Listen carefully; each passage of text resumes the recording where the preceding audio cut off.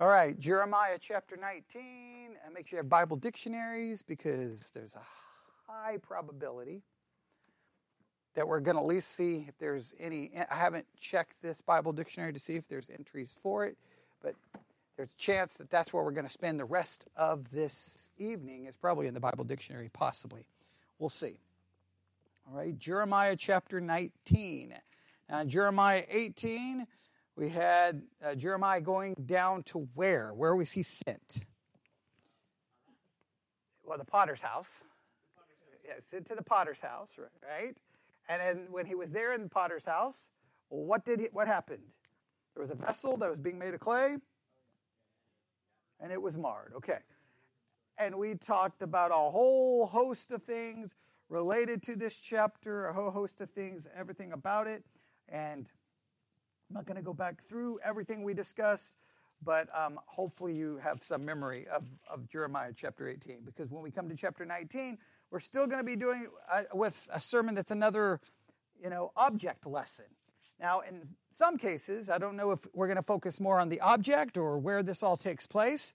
Some of I think a couple of sources focus more kind of on the place that this happens than the actual object, but we'll try to make sure we bring in both. But I thought it was interesting. Today, I received the August 4th, 2023 issue of the Sword of the Lord newspaper, and I opened it up, and one of the first major sermon is called The Price Tag on the Restoration of a Country. The price tag of the restoration of a country. To the right, there's a picture of the pastor, and behind him, you'll see it's an American flag, right? So then I start reading it, and I read these words. At what instant I shall speak concerning a nation and concerning a kingdom to pluck up and to pull down and to destroy it. If that nation against whom I have pronounced turn from their evil, I will repent of the evil that I thought to do unto them. And at what instant I shall speak concerning a nation and concerning a kingdom to build and to plant it. If it do evil in my sight, that it obey not my voice, then I will repent of the good wherewith I said I would benefit them. Do those words sound familiar? Yes, Jeremiah 18, verses 7 through 10. And so this is the price tag on the restoration of a country. So what it does is, of course, it's going to talk about our country, of course, right? It's going to talk about us, and it's going to say, here's what we need to do to restore our country. And what do you think they put forth as the price tag on restoring a country? What do you think it is? They quoted those verses, Jeremiah 18, 7 through 10? 7 through 10, I believe. Yes, 7 through 10. If you need to look at those verses, you can look at them. What do you think they're going to say? Hey, here's the price tag. If you want to restore our country, if you want to restore America, here's what we have to do. Okay, we're going to have to stop doing bad things. Okay, now what's the problem with that? We spent 3 hours on this problem. What's the problem with this? We can't do it. We can't do it. Oh man! Sometimes I don't ever understand I just don't understand anymore. I don't understand Christianity anymore, because the solution always is in what you do and what you do and what you do and what you do and what you do and what you do and what you do. And they think the solution is just telling everyone, stop doing bad things. Well, number one, telling lost people to stop doing bad things is totally useless. And in a roundabout way, telling Christians to do good things is somewhat useless, because everyone acknowledges we can't get to perfection, and everyone seems to admit that even Christians can do horrible, horrible, horrible things. So then really and even if you got people externally doing certain good things, that doesn't really restore a country, because the issue would still be inside the heart. And so what they want is we got to just get everyone to act right. But when I looked at it, of course, they go to the obvious things, homosexuality. They go to the obvious things that we got to purge out of America. It's like, well, you could go to an Islamic country. They have really strict rules and will kill people for lots of things, right? You go to an Islamic country, maybe that's what Christians want. They want their own Christian version of Islam. I guess we want to because the only way really to get rid of all the bad people doing bad things, you start killing people. Really, now I understand. I got no problem with laws and punishing crime. I understand, but it's a slippery slope when you start punishing people for supposed sin, right? Because, well, first, we don't live under a theocracy, and second, if you're going to have people punished for that sin, then what other sins do you start punishing people with? And then who's in charge of the theocracy? And well, then it all just goes crazy. But it's just, once again, it's like, hey, look at our country. What do we need? We need law. We need law. We need law. We need law. We need law. And it's just, it's kind of maddening, but that's where it is. So at some point I'll work through that just to show it, but not right now. Let's go to chapter 19. Because we can't stay any longer in 18 because we're already so far behind. We're in August and we're in chapter 19. So we got a long ways to go, all right? So let's see how far we can get. There's only how many verses in this chapter? 15. So in theory, we should be done by 7:30 and be on our way home, right? Okay, but we'll see, all right? Here we go, chapter 19, verse 1. Thus saith the Lord. Now, just once again, we talked about this in great length on Sunday. Over and over and over it says, thus saith the Lord, to let us know that it's God's message to Jeremiah, and that we talked about all the complications and the people, and how do you know when someone's getting all the issues that we talked about. All right. Thus saith the Lord, go and get a potter's earthen bottle and take of the ancients of the people and of the ancients of the priest. All right. We may need to look that up in a number of translations to kind of get an idea exactly what's being said here. What exactly is he being told to do in chapter 19, verse 1? What is he being told to do in Jeremiah chapter 19, verse 1? Let me read from a different translation. This is what the Lord says. Go buy a potter's clay jar. Take some of the elders of the people and some of the leading priests. All right, so he's to take the older, possibly wiser, and he's to take some of the priests. That seems odd, right? Why is he taking them? We could speculate, but let's see if the text gives us any idea why he's taking them, all right? Verse 2, and go out to, where is he to go out to? Okay, well, it depends on which translation you're reading. Mine says this one, and go forth unto the valley of the son of Hinnom. Everybody see that? The valley of the son of Hinnom, or I think others say, or Ben Hinnom, I think your translation says. Yeah, Ben Hinnom. The son of Hinnom, which is by the entry of the east gate, and proclaim there the words that I shall tell thee. Now, it would be interesting, just like if we wanted to just pursue this, it would be interesting to look at every one of Jeremiah's message and figure out where he is at. Because some cases, he's sent to very specific locations, right? Right? Sometimes it's near the temple. Sometimes it's here. So why the different... I have not given this much thought until chapter 19, and maybe I should have. That's my own fault. But I haven't really given a thought of where it takes place. I've been more focused on, wait, what is he to say? Wait, what's the object lesson that he's using? But maybe the place is somewhat significant. So here's what we're going to do. Let's look up Hinnom in a Bible dictionary and see what we can find. All right? And so once you find see if you can find an entry for Hinnom. If you can find an entry for Hinnom, let me know where and what page. And then we're going to do a couple of things. We're going to go back to chapter 7 of Jeremiah as well. And we'll just see where this goes. This may be as far as we get, but that's okay. 568. Oh, that was quick. All right, 568. I haven't even got close to there. All right. Okay, we'll look at both, all right? We'll look at both. And don't start reading them yet. Now go to chapter 7 of Jeremiah.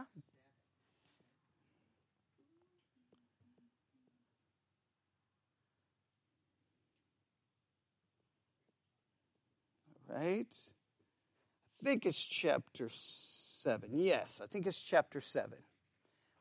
Now, I don't know, we'll read all of these notes here in a minute and see why they want us to look at this, but let's just look at it.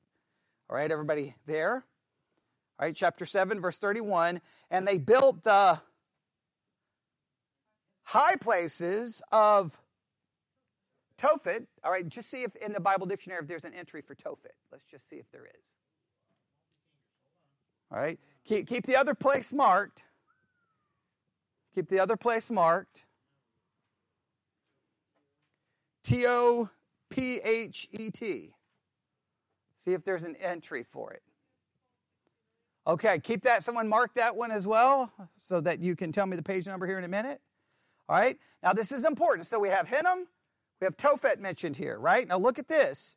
Tophet is in the valley of the son of Hinnom. Now what happens here?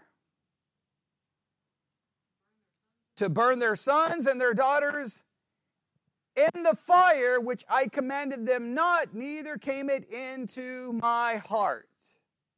All right, so we got something going on in this place that could be of great significance, right?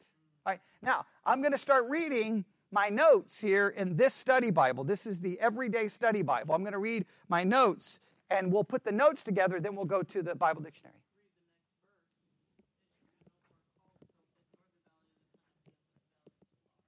Okay, all right, good point. That's chapter, verse 32. 7:32.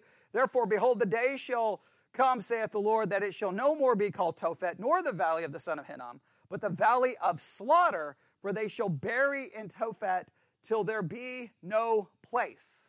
Right? So clearly, this place is a bad place, right? And clearly it's going to be known. Now let's see what this Bible does, all right? Now, I know immediately we want to go, well, wait a minute. Why? Like I said, some will just immediately jump to the object lesson. In this particular case, at least this Bible made me think about, well, maybe the place is more important. But then it made me think, why did we ignore all the other places? But let's look at this one. Here we go, right? Chapter 19, this is chapter 19, and they're quoting, they are referencing verse 2, and here is the comment they make in this study Bible. Along with some elders, Jeremiah was told to go to Hinnom, later Gehenna. Let's write down that. Gehenna.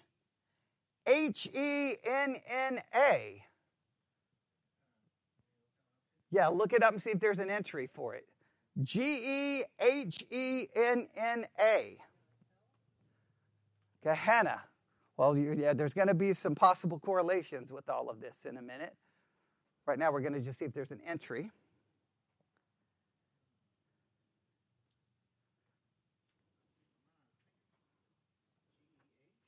Gehenna. Okay, they're going to take us to the Valley of Hinnom. Okay, that's all right. So maybe the Valley of Hinnom, they'll talk about this, all right? So keep those pages marked, all right? Now, this study Bible at that point, right? So obviously this place's name is changed to Gehenna at some point, it sounds like. And they say, see note on chapter 7, verse 31. So we read chapter 7, verse 31, and then here we go. This is what? Tophet is an Aramaic word meaning fire. Interesting. It can also mean fireplace or hearth. This high place was located in Hinnom, south of Jerusalem. King Ahaz and Manasseh instituted pagan sacrifices here, including the offering of Judah's children to the god Baal or Molech. child sacrifice was forbidden by Mosaic law. This practice was abolished under King Josiah. During Jeremiah's day, the sacrifices appear to have been revived. Later, generations dumped their garbage in Hinnom Valley. Understandably, this place became a symbol for the place of future judgment called Gehenna.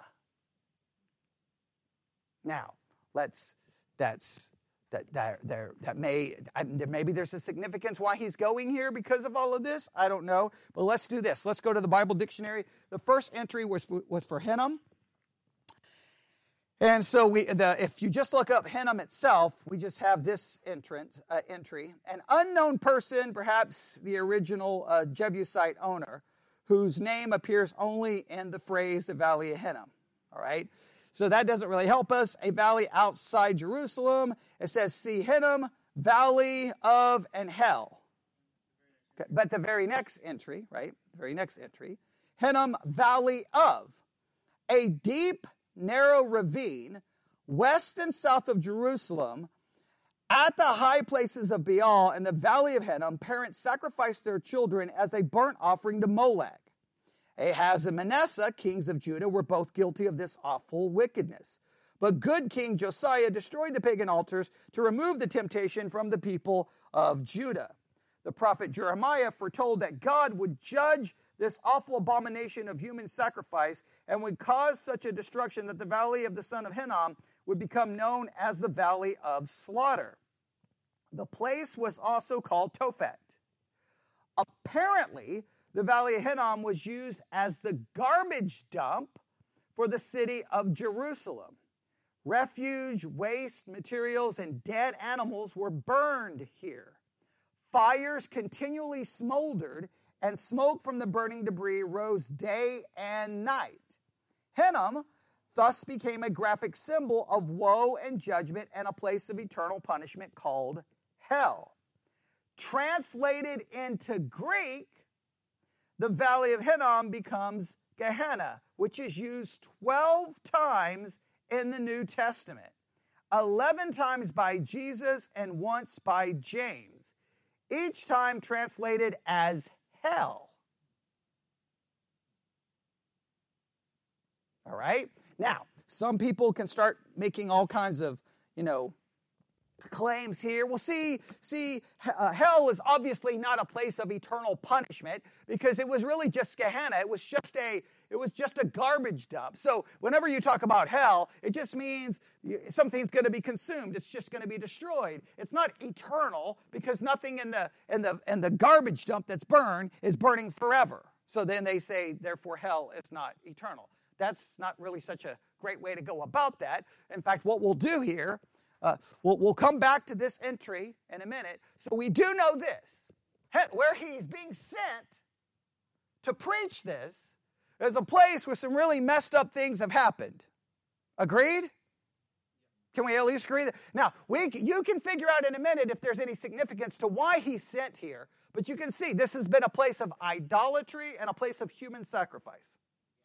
Agreed? Right? That's Hinnom. The other word was Tophet, right? And that's on page 1269, all right? 1269. Don't forget where we just were on page 568, because we'll be right back.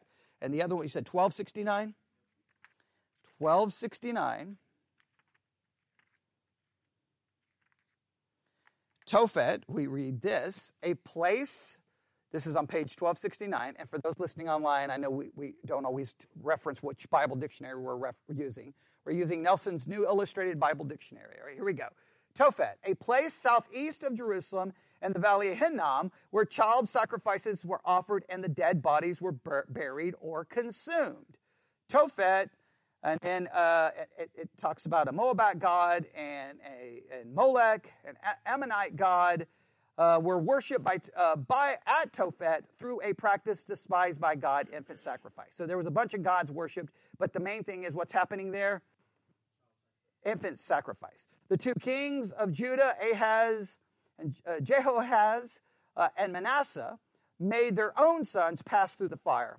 Godly King Josiah stopped this horrible practice, possibly by dumping the garbage of Jerusalem at Tophet. That's interesting. Maybe that's where it turned into a garbage pit. They say, hey, we got to stop the human sacrifices happening here. Let's throw all of our garbage and burn there. Nobody's going to want to come there to do any kind of worship. Right? So that would be interesting if that's the case. The prophet Isaiah used Tophet as a symbol of death and destruction. God would use destruction. God would use a judgment against the king of Assyria.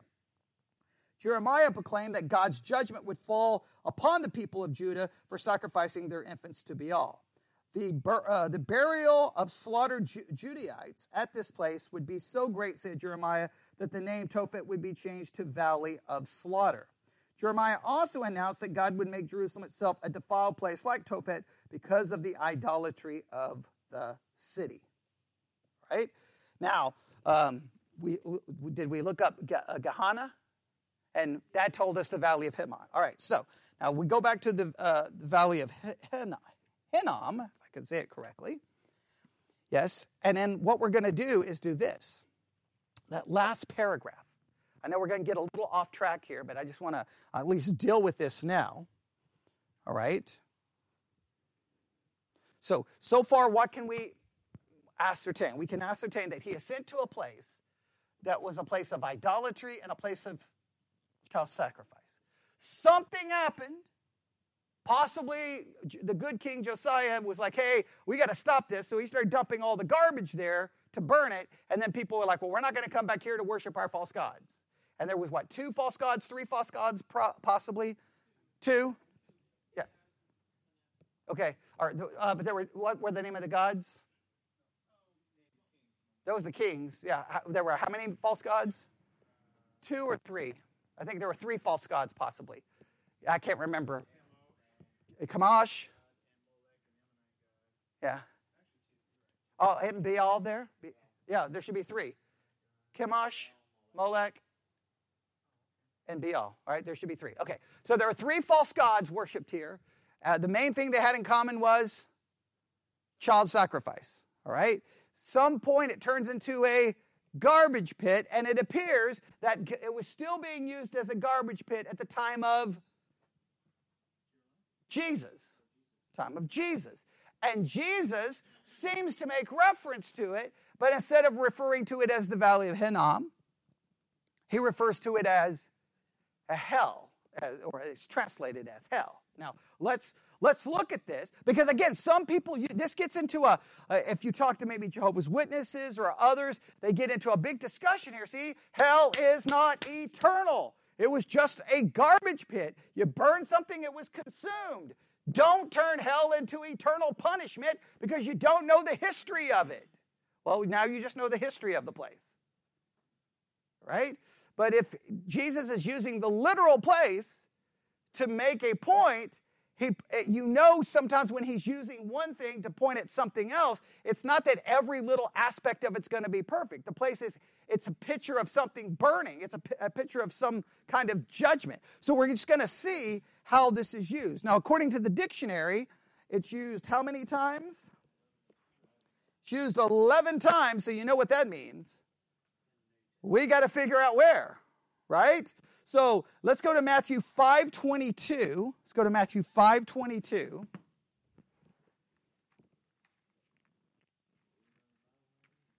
Well, we're going to go to Matthew 5:22 first in just our Bibles. Let's go that way first. Matthew 5:22. But I say unto you that whosoever is angry with his brother without a cause shall be in danger of the judgment, and whosoever shall say to his brother, Raca, shall be in danger of the council. But whoever shall say, thou fool, shall be in danger of hell fire. Now let's look it up in the Blue Letter Bible app. Let's look it up in the Blue Letter Bible app. That's Matthew 5:22. I know this is taking us a long ways from... Right. So we'll go just to the word hell, okay?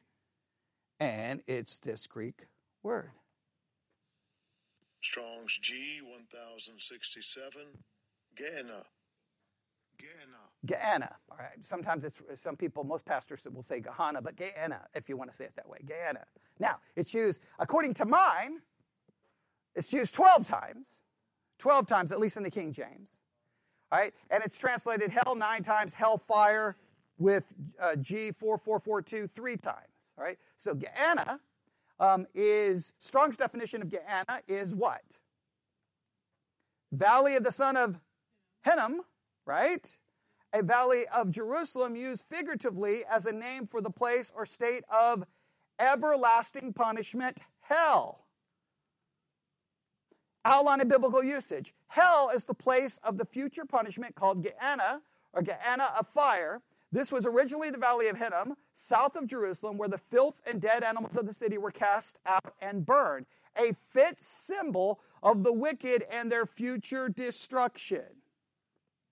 Now let's look at every place that it's used. All right, now let's just I know we're getting a little off track, but since it's mentioned here,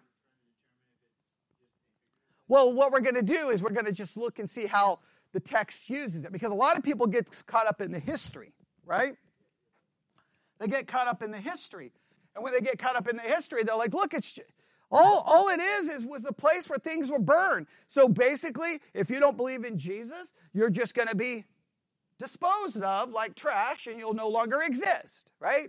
And that's supposed to make you, hey, that's horrible, but you'll just no longer exist. Now you could have a long, I don't know how you're supposed to feel about that. Some people will say, well, if that's all I got to look forward to, then what am I worried about, right? Like I'm going to maybe miss out on good things, but I'm not going to suffer bad things. And then, so you get into a big discussion. The issue really is, well, how does the Bible describe it?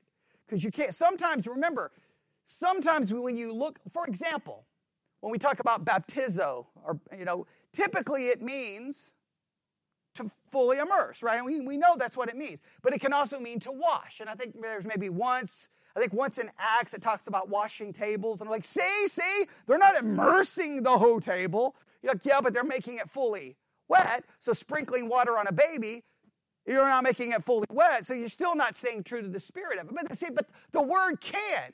Well, all right, we can get into all of these debates. Let's just see how it's used and how it's described, right? So we do know in Matthew 5:22, the first place it's used, the main thing is, what is it connected with in the first use?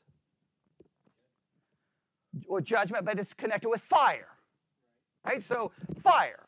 Now, that fits the image of the Valley of Hinnom because in Gehenna, right, things are burning, right? So clearly there's a burning that takes place, right? There seems to be possible figurative language. The next place it's used, 5:29. If thy right eye offend thee, pluck it out and cast it from thee, for it is profitable for thee that one of thy members should perish, and not that the whole body should be cast into hell. Now, we got to stop right here and ask ourselves. To me, this is one of the most important verses here on dealing with it. Jesus is saying basically, look, if you need to, rip out your eye, cut off your hand. Better to lose an eye or lose a hand or to end up where? In Gehenna, right? Well, guess what? Obviously, that would seem to indicate that whatever's in Gehenna is going to be really, really, really, really, really, really, really, really, really bad if he's saying it's better to chop off an arm or a hand or rip out an eye. Because clearly, whatever Gehenna is, it's really bad. Now, you would think, now some could argue, it's just lose a hand, lose an eye, you still exist. You go to Gehenna, you're just Gehenna, you burn up and you're no longer existing. So some may argue, well, see, it's not eternal. I don't know, just seems to tell me this is a temporary thing, losing an eye and hand. But if going there is a temporary thing, then really there's not much difference, yes? So I think this seems to indicate that whatever is pretty bad. But let's see if we get any further. The next one is Matthew 5:30, which says basically the same thing, right? Right? So, but I'm just saying Matthew 5:30 is saying the same thing, right? So then Matthew 10:28, and fear not them which kill the body, but are not able to kill the soul, but rather fear him which is able to destroy both soul and body in hell. Now, This one is definitely used by people who believe in annihilationism because it says he will do what? Or you should be afraid of the person who can do what? And hell. Now the fact they say destroy means, see, God will destroy you in Gehenna. You will no longer exist. So that teaches annihilationism. All right. You can see where maybe they could take that from there. All right. Let's just keep going, see if we find anything else. What's next? 18:9. You're going to have the same kind of concept, right? If thine eye offend thee, pluck it out, cast it from thee. It is better for thee to enter into life with one eye rather than having two eyes to be cast into Gehenna, fire, hell, fire. Right? That's not too helpful, is it? Still, you would have a hard time. Put it this way, to be fair, for those who teach annihilationism, to be fair, none of these verses would give us a definitive idea of exactly what happens in Gehenna other than what? It's something really bad that you should be willing to cut off a hand or rip out an eye to avoid, and that it's connected with fire. Can we agree? So far, none of these verses tells us how long someone may be there. All right? Because we want to be fair, right? Remember, whenever we deal with a doctrine, no matter what we think, we got to be fair with the text. Let's see if we get any more help, all right? So the next passage is 23:15, which is of no help, right? Woe unto you, scribes and Pharisees, hypocrites, for you compass sea and land to make one proselyte. When he is made, you make him twofold more the child of hell than yourselves. That doesn't help, right? All right, Matthew 23:33, you serpents, you generation of vipers, how can you escape the damnation of hell?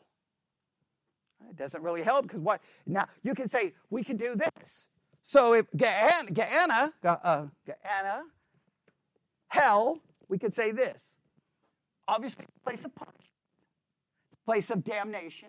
It's a place where something is so bad that you should be willing to lose an eye or a hand to avoid, and it's connected with fire, right? What do we not have yet?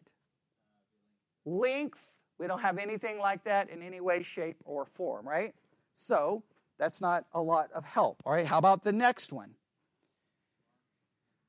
Mark 9:43. If thy hand offend thee, cut it off. It is better for thee to enter into life maimed than having two hands to go into hell, into the fire. Into the fire that shall never be quenched. Now we're getting an idea that the fire's never going to stop burning. Now, that seems to add maybe a new layer to this, right? Now, it doesn't say what's going to happen to the people who enter the fire, but it seems to know this, the fire's not going out. Now, if the fire's not going out, that seems to infer, like if you're going to take it from a very literal way, that something is continuing to burn. Right? Okay, so now this doesn't give us any definitive, so we don't want to jump any conclusion, but this is the first time now where we know that it's a place of judgment and it's a place of continual fire. Unquenchable fire. It's not going to be put out.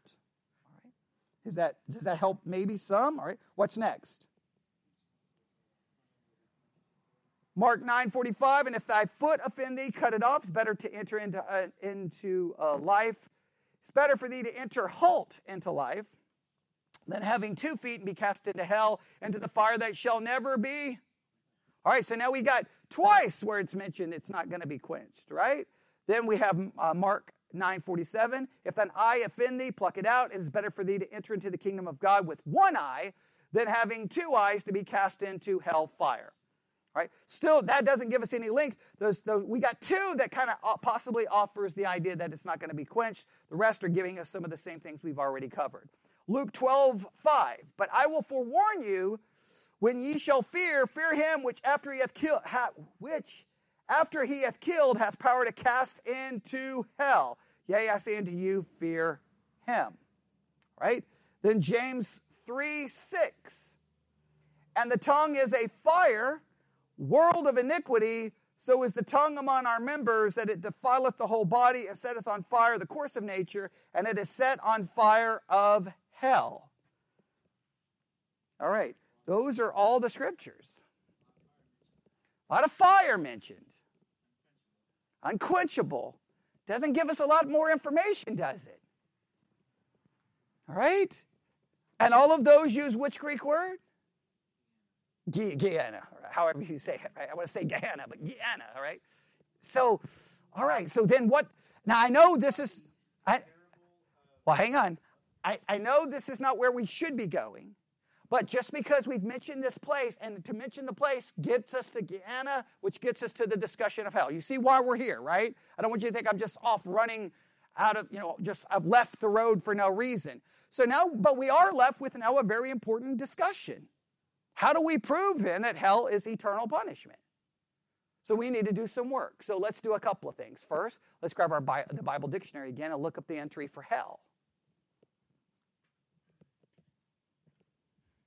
We'll just see if they offer any scriptures that look. Now, obviously, this is from the Greek word Gehenna. We're not getting there, are we? All right. So let's see what we can do. Well, did anybody find the entry for hell? 5 what? 6. Okay. Here we go. All right. Now, the Bible dictionary starts with what? What do we call that at the very first sentence? We are giving a declarative statement being stated in a very dogmatic and authoritative way, right? Now, how should you always read it when you read anything that offers a declarative dogmatic assertion? You always read it as a hypothesis and go, okay, great, you've given me your hypotheses. Now let's see if they can prove that it's a place of everlasting punishment. And then what we will do is we will test it ourselves. Now we've already looked at all the scriptures that uses the Greek word Gehenna, and we're not there yet. I don't know if we can prove it yet. Agreed? Okay. Now, so the place of eternal punishment for the unrighteous. The New King James and KJV use this word to translate Sheol and Hades, the Old and New Testament words, respectively, for the abode of the dead. Now, they bring in two other words. We've been looking at Gehenna. They bring in Sheol, and Hades. All right, well, we may have to look these up in a minute, okay? All right? Hell also translates Gehenna, the Greek form of the Hebrew phrase that means the Vale of Hinnom, a valley west and south of Jerusalem. In the valley, the Canaanites worship Baal and the god Molech by sacrificing their children in a fire that burned continuously. Now, that's interesting. If it's true historically that those fires at that time burned continuously, then it's not too much of a stretch for Mark to refer to the fire that is unquenchable. Well, I don't know if we have. I'm just saying, if that's the case, you can see why Mark would pick up the symbolism. That still would not come anywhere close to proving that people suffer there for all eternity, because if this fire was burning all the time, it wasn't because one object was continuing to burn, right? So that would not help us very much, all right? So let's continue. Even Ahaz and Manasseh, king Judah, were guilty of the terrible idolatrous practice.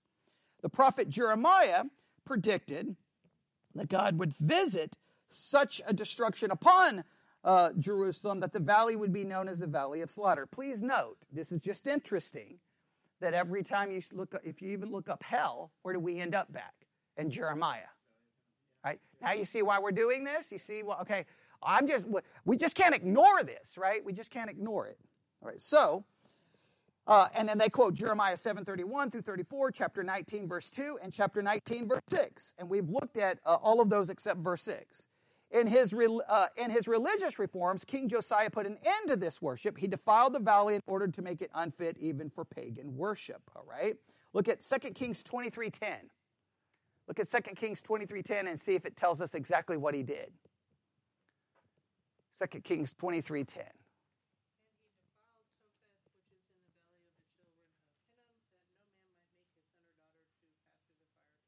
Okay, we don't know what he did. It just says he corrupted it, right? Okay. And he defiled it, right? So we don't know what he did. I think that's probably why they may assume, what's a good way to defile and corrupt a place of worship? Okay, maybe that's a possibility. I mean, at least we can speculate, all right? Now, in the time of Jesus, the Valley of Hinnom was used as the garbage dump of Jerusalem. Into it were thrown all the filth and the garbage of the city, including the dead bodies of animals and executed criminals. To consume all of this, fires burned constantly. Maggots worked in the filth. When the wind blew from that direction over the city, its awfulness was quite evident. At night, wild dogs howled as they fought over the garbage.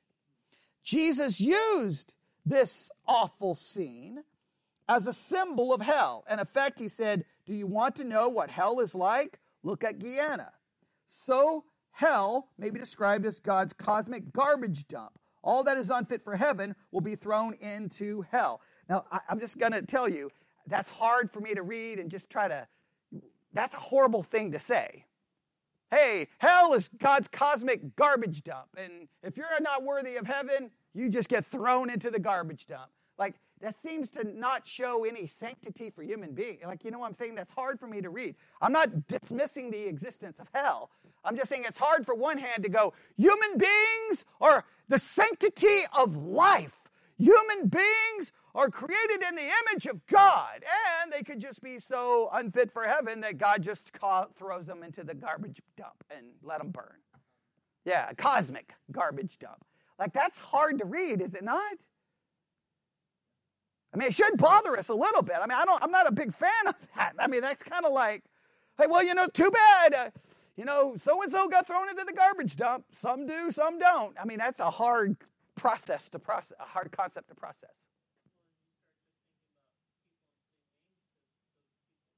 Oh, yeah. Yeah, when you start putting people's names attached to it, family, friends, but even if you don't know their names, it's just a horrible concept to process. But okay. I don't like quite how they say that, but okay. The word Gehenna, however, occurs 12 times in the New Testament. Each time it's translated as hell. So they say 12 times. It says, with the exception of James 3:6, it is only used by Jesus. Now, that's interesting. Gehenna is only used by Jesus. He's the only one to use this phrase. And they give us all the scriptures, and guess what? We just read all of those scriptures. Okay, all right. Okay, you see why we did that, all right? It says in Matthew 5:22, 18:9, and Mark 9:47, it is used with fire as hellfire. So the word hell, Gehenna, as a place of punishment is used in the New Testament by him who is the essence of infinite love. All right, I think it is important to say Jesus is the one who mentioned it, and he mentioned it, nobody else did, all right? In Mark 9:46 and 48, hell is described as a place where the worm does not die. Can everybody look at Mark 9:46 and 48 and see if we find that phrase?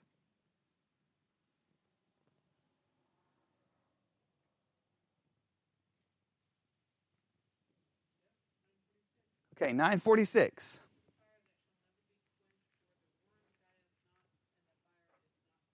Okay, now we know which Greek word is not used here, right? Gehenna is not used here. Agreed? Yes? Okay, so. Okay, right. All right, so if we go back, so now if we put it all together. Yes, Mark 9:46. Now, if we go back to 43, right? We go back to 43, we'll put it in context. Mark 9:43. Now, we've read this numerous times, have we not? If thy hand offend thee, cut it off. It is better for thee to enter into life maimed than having two hands to go into hell. Now, is that Gehenna? What? Oh, of course, yeah. They don't have it, right. Yeah, now we get into a whole manuscript issue. I know, right? It's going to get into a whole issue here in a minute. But keep that, all right? But we'll see what is in your NIV. Let's see what is in the NIV, okay? There's always those textual issues, right? But let's go through this. Mark 9:43, hell, that's Gehenna? All right, yes, okay, so we know we're still talking about the same place, right? Okay. Having two hands to go into hell, into the fire that shall never be quenched. Now, we have the idea of being quenched. Now, clearly, at least in the King James, it doesn't end in a period. The thought continues, right? 44, where the worm dieth not and the fire is not quenched, is 944 in the NIV. Oh, boy. Oh, boy. Okay. Oh, textual variants. Oh, don't you love textual variants? So 44 is not there, and 46. Okay, so 48 is there. Okay, that's fine. As long as we have it once, we're good to go, right? All we needed is once. Okay, if we have it once, then it doesn't matter, all right?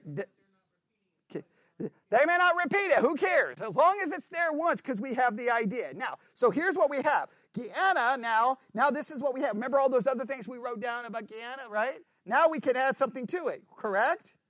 Now we can add this. Where the worm dieth not, and the fire is not quenched.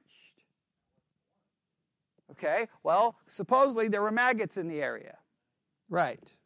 That's how it's, from a literal standpoint, according to the dictionary, right? I cannot go back there and verify that. So, but the point is, does this get us to the idea that hell is a place of eternal punishment? I think it's getting us closer, don't you feel? It's a little closer, because the worm doesn't die and the fire is not quenched. And well, they both are. At least they're speaking of there's something eternal going on here, because they don't die and it's not quenched. So we're not all the way there, but we're getting a little closer, right? Let's see if the dictionary gets us a step closer, any step closer, all right? I think we're getting maybe closer, all right? Yeah, slowly but surely, all right? So, in Mark 9, 46 and 48, hell is described as a place where their worm does not die and the fire is not quenched. Repeatedly, Jesus spoke of outer darkness and a furnace of fire where there will be wailing, weeping, and gnashing of teeth. Now, clearly, these scriptures don't have the Greek word for Gehenna, however you want to say it, all right? Go to Matthew 8:12.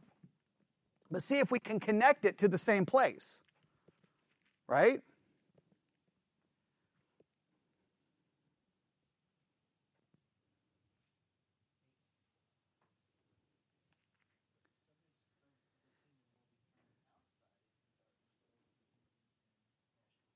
Okay, now this one, if we go to verse 11, oh boy, this one becomes all complicated, does it not?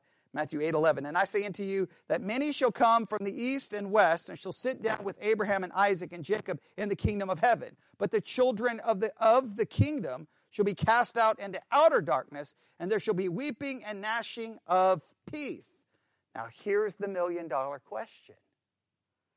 Is verse 12 describing Gehenna, however you want to say it? Is it describing hell?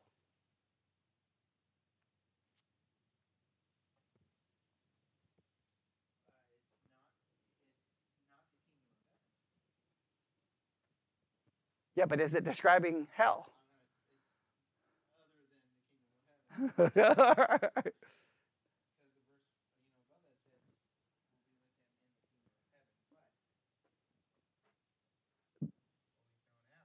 Yeah, but it says who's going to be thrown out?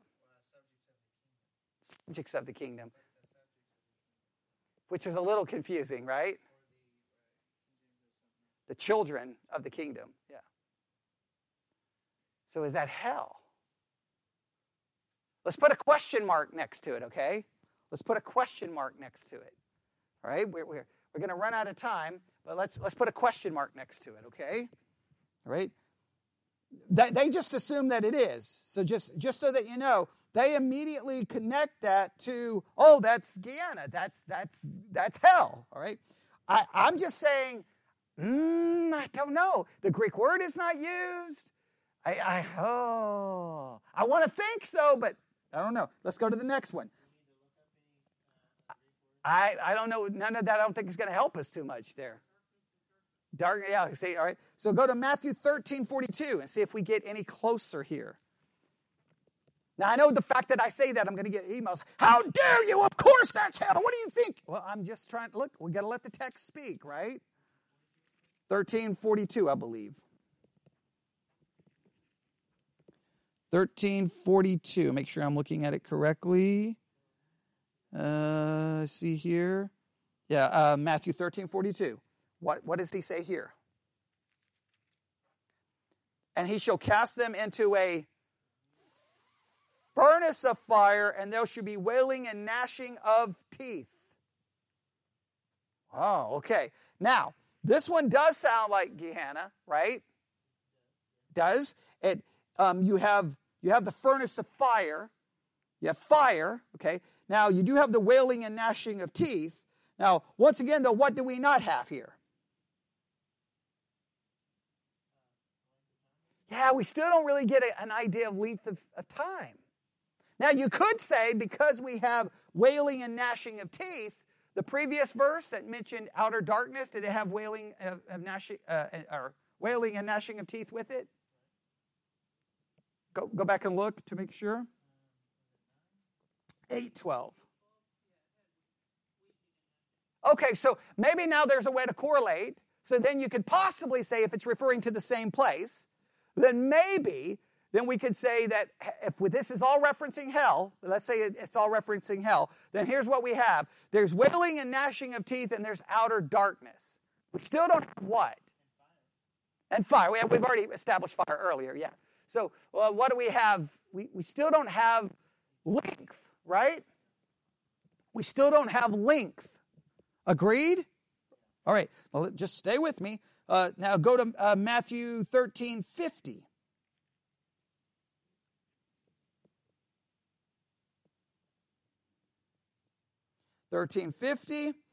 And shall cast them into the furnace of fire. There shall be wailing and gnashing of teeth. Still doesn't give us how long this happens, right? We still don't have a good answer. How about 22:13? I'm sorry, go ahead.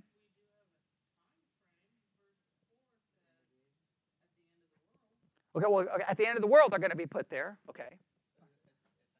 Right. It just doesn't tell, I'm talking about, it doesn't give us a time for how long this happens. How long does the wailing and gnashing of teeth occur, right? How long does the burning occur, right? We know the fire seems to never go out, which you can then infer, well, then something's got to be burning, right?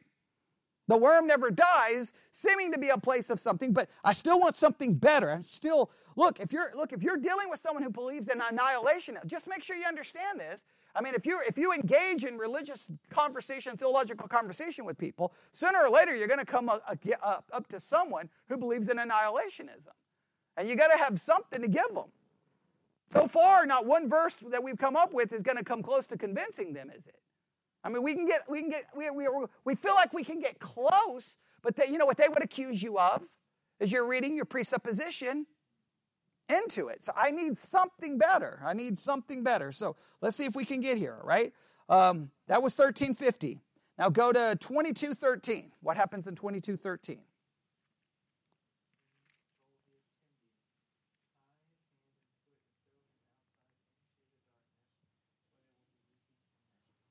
All right, now he's using a parable, right? He says, bind him hand and foot, take him away, cast him into outer darkness, and there should be weeping and gnashing of teeth. Now, the fact that there's outer darkness, weeping and gnashing of teeth can connect it to those other situations. But once again, what do we not have?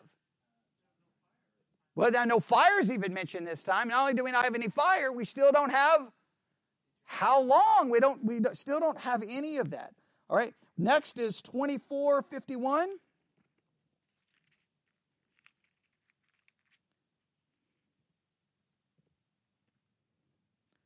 24:51.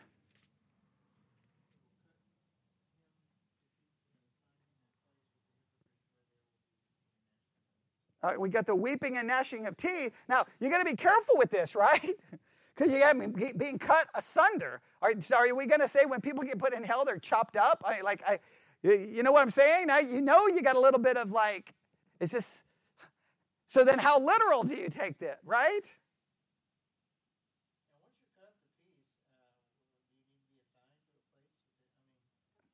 Yeah, the whole, so that you see, you're getting kind of maybe the feeling of a little bit of symbolic language. Oh, that makes me a little nervous. Does it make you a little nervous? All right, so for those listening online, that was Matthew 24:51. And shall cut him asunder, appoint him his portion with the hypocrites. There shall be weeping and gnashing of teeth.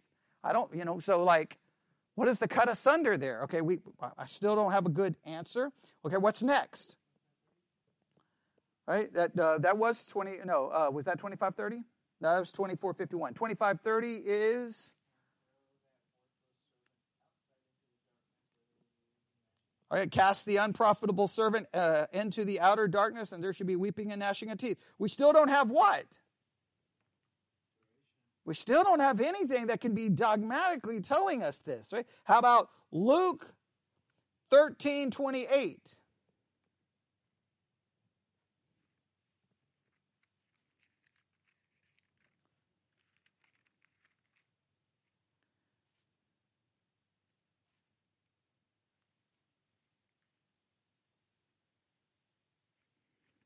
I mean, Luke 12, that's making absolutely no sense.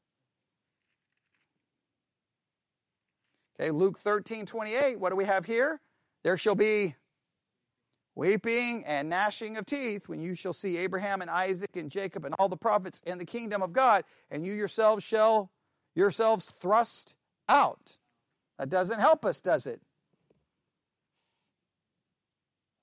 I think we should all agree. It doesn't help us at all. Now, they say, if you take all of those verses, obviously this picture is drawn from Guyana, right? I agree. It definitely sounds like this place, but it's not, it doesn't tell us. I mean, we're not getting a lot here, right? We just know it's a place of outer darkness. There's going to be weeping, gnashing of teeth, punishment. We got some verse about someone being cut asunder. We got another verse about their hands tied behind their back. Like, obviously there's parabolic language and some figurative language associated with it. So we already know this, right? So, what? Do we have anything else? Okay, what time is it? Oh, we're going to run out of time. All right? Well, let's go there, because I know that's where someone's going to go, and we're going to have to get there before we can. Before we leave. We got the parable in Luke. That's the parable you're talking about. We looked at Luke 13:28. Where's the parable in Luke that everybody wants to go to? About the rich man? Okay, that's the one everybody wants to go to. Or, well, so the debate is it a parable or not a parable? That's the debate. Okay. Luke 16? 16:19. This is the one everyone runs to. Okay. And there's much debate. If you pull this out for a Jehovah's Witness, they're going to tell you it's a parable. All right? So, here we go. Okay, it starts in verse 19. We'll just read this quickly and see. We're just going to have to end with this. Here we go. Luke 16:19. There was a certain rich man, which was clothed in purple and fine linen, and fared sumptuously every day. And there was a certain beggar named Lazarus, which was laid at his gate full of sores. And desiring to be fed with the crumbs which fell from the rich man's table, moreover, the dogs came and licked his sores. And it came to pass, the beggar died and was carried by the angels into Abraham's bosom. The rich man also died and was buried. And in, what Greek word is that? It's Hades. Oh, now we got a new Greek word. All right, how many times is Hades used in the New Testament?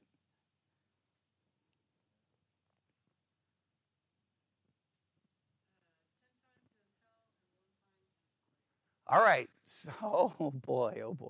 Okay. So, yeah, the grave thing is going to be a whole. Okay. We need someone write down in their notes Hades. We're going to have to go look up all of these references. We're not going to get to it tonight. All right. But please note, and in hell he lifted up his eyes, being in torment. Now, immediately, all of a sudden, something is very different about this passage than any other passage mentioned. What is different about this passage than any other passage mentioned up to this point? He's living, he's conscious, he's in torment. He is not destroyed. And it does use the word hell, but it does not use the word hell that Jesus has used before. He uses a completely different word. And Jesus is the one telling the story. All of a sudden, Jesus just flips to a different word. Why? Why is he not using Gehenna? What happened here? Okay, so that's just a good Bible student question. Right? Now, it goes on to say, so he's in, does it mention fire here? I am tormented in this flame, verse 24. So we got torment, we got flame, right? And I don't think there's nothing else that's mentioned here. You see it? All right. It's a place of torment. We don't have weeping and gnashing of teeth. We don't have outer darkness. We don't have the word fire, but we do have the word, we have flame. So at least we have the fire mentioned. All right. So you can see the parallel. We can see the parallel. Now, what they could argue is, okay, well, he's currently, was existing at least at this point, but does the text say that he suffered forever? Is there anything in the text that say he was going to suffer forever? That it was never going to come to an end?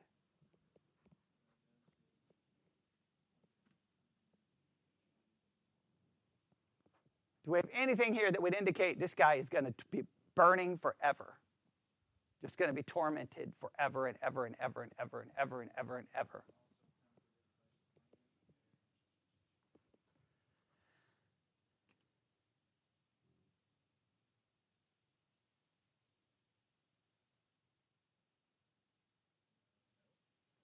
It's torment. It's bad. It doesn't say how long. Now, clearly we know this. Obviously, after death, if we take this in a very literal way. Now, remember, how literal do we take this, right? Because some say it's a parable. Some say it's not a parable. If it's a parable, then, now the thing, what I always argue, well, if it's a parable, parables always point to what? Some spiritual reality. So if it's a parable, what spiritual reality is it pointing to? It's pointing, obviously, to someone after death suffering, right? So, even if you say it's a parable, my argument would always be, okay, you're right, let's say it's a parable. Doesn't a parable point to a spiritual truth? What's the spiritual truth? There's something bad out there on the other side you don't want to go to, right? There's something bad on the other side. So it sounds like, but so what we could say is, now this gives us we can at least be dogmatic about this. Because even if it's a parable, it's got to be pointing to something. So it would be at least pointing to this. After death, some people are going to be conscious and in torment. And since there's flame, we can connect this possibly with the other passages and say there's going to be fire, weeping, gnashing of teeth, outer darkness, right? And it's going to be outside of heaven. They're going to be suffering. Now, can we say for how long? Up to this point, we cannot be dogmatic how long. But it's clearly, after you die, there is some period of suffering. That's what we can be dogmatic about, right? We have not been given, now someone could argue, we've not been given anything to say it's eternal. But on the other hand, I could argue, we've not been given anything to say when it stops. True? I may not be able to say, well, this verse says it's going to last forever, but you can't give me a verse saying when it's going to stop. Because even if this is a parable, this is pointing to something. And we've at least got the verses saying that the worm doesn't die and the fire never goes out. That's at least giving me put it this way, I would be concerned. I would be concerned that it may last longer than I want it to last. Okay, does that make sense? Now, the reality of it, I understand. This is why a lot of people would say the Bible should be banned, because that's psychologically scarring to anyone to hear. Like, no kid should read that there's a place of burning, that if they die, they could go there. Some people say that's child abuse to tell a kid that. And I can understand why they would be bothered by it, right? Just like we look at books and go, well, that's messed up to tell a kid that. They could look around and go, well, it's pretty messed up to tell a kid that if they don't believe in Jesus, they're going to die and burn for the rest of their lives. It's a horrible thing. Can we just admit it? It's a horrible thing. There's nothing pleasant about it. Nobody likes it. Nobody wants to talk about it. And typically we only believe in hell till when? It's been my joke my whole Christian life. We only believe in hell until someone we know or love dies. And then magically, hell is never for them. Hell is only for everyone else. They're not for your loved ones. And we always find some way to get them into heaven, do we not? We find some way, Everyone well, they said a prayer right before.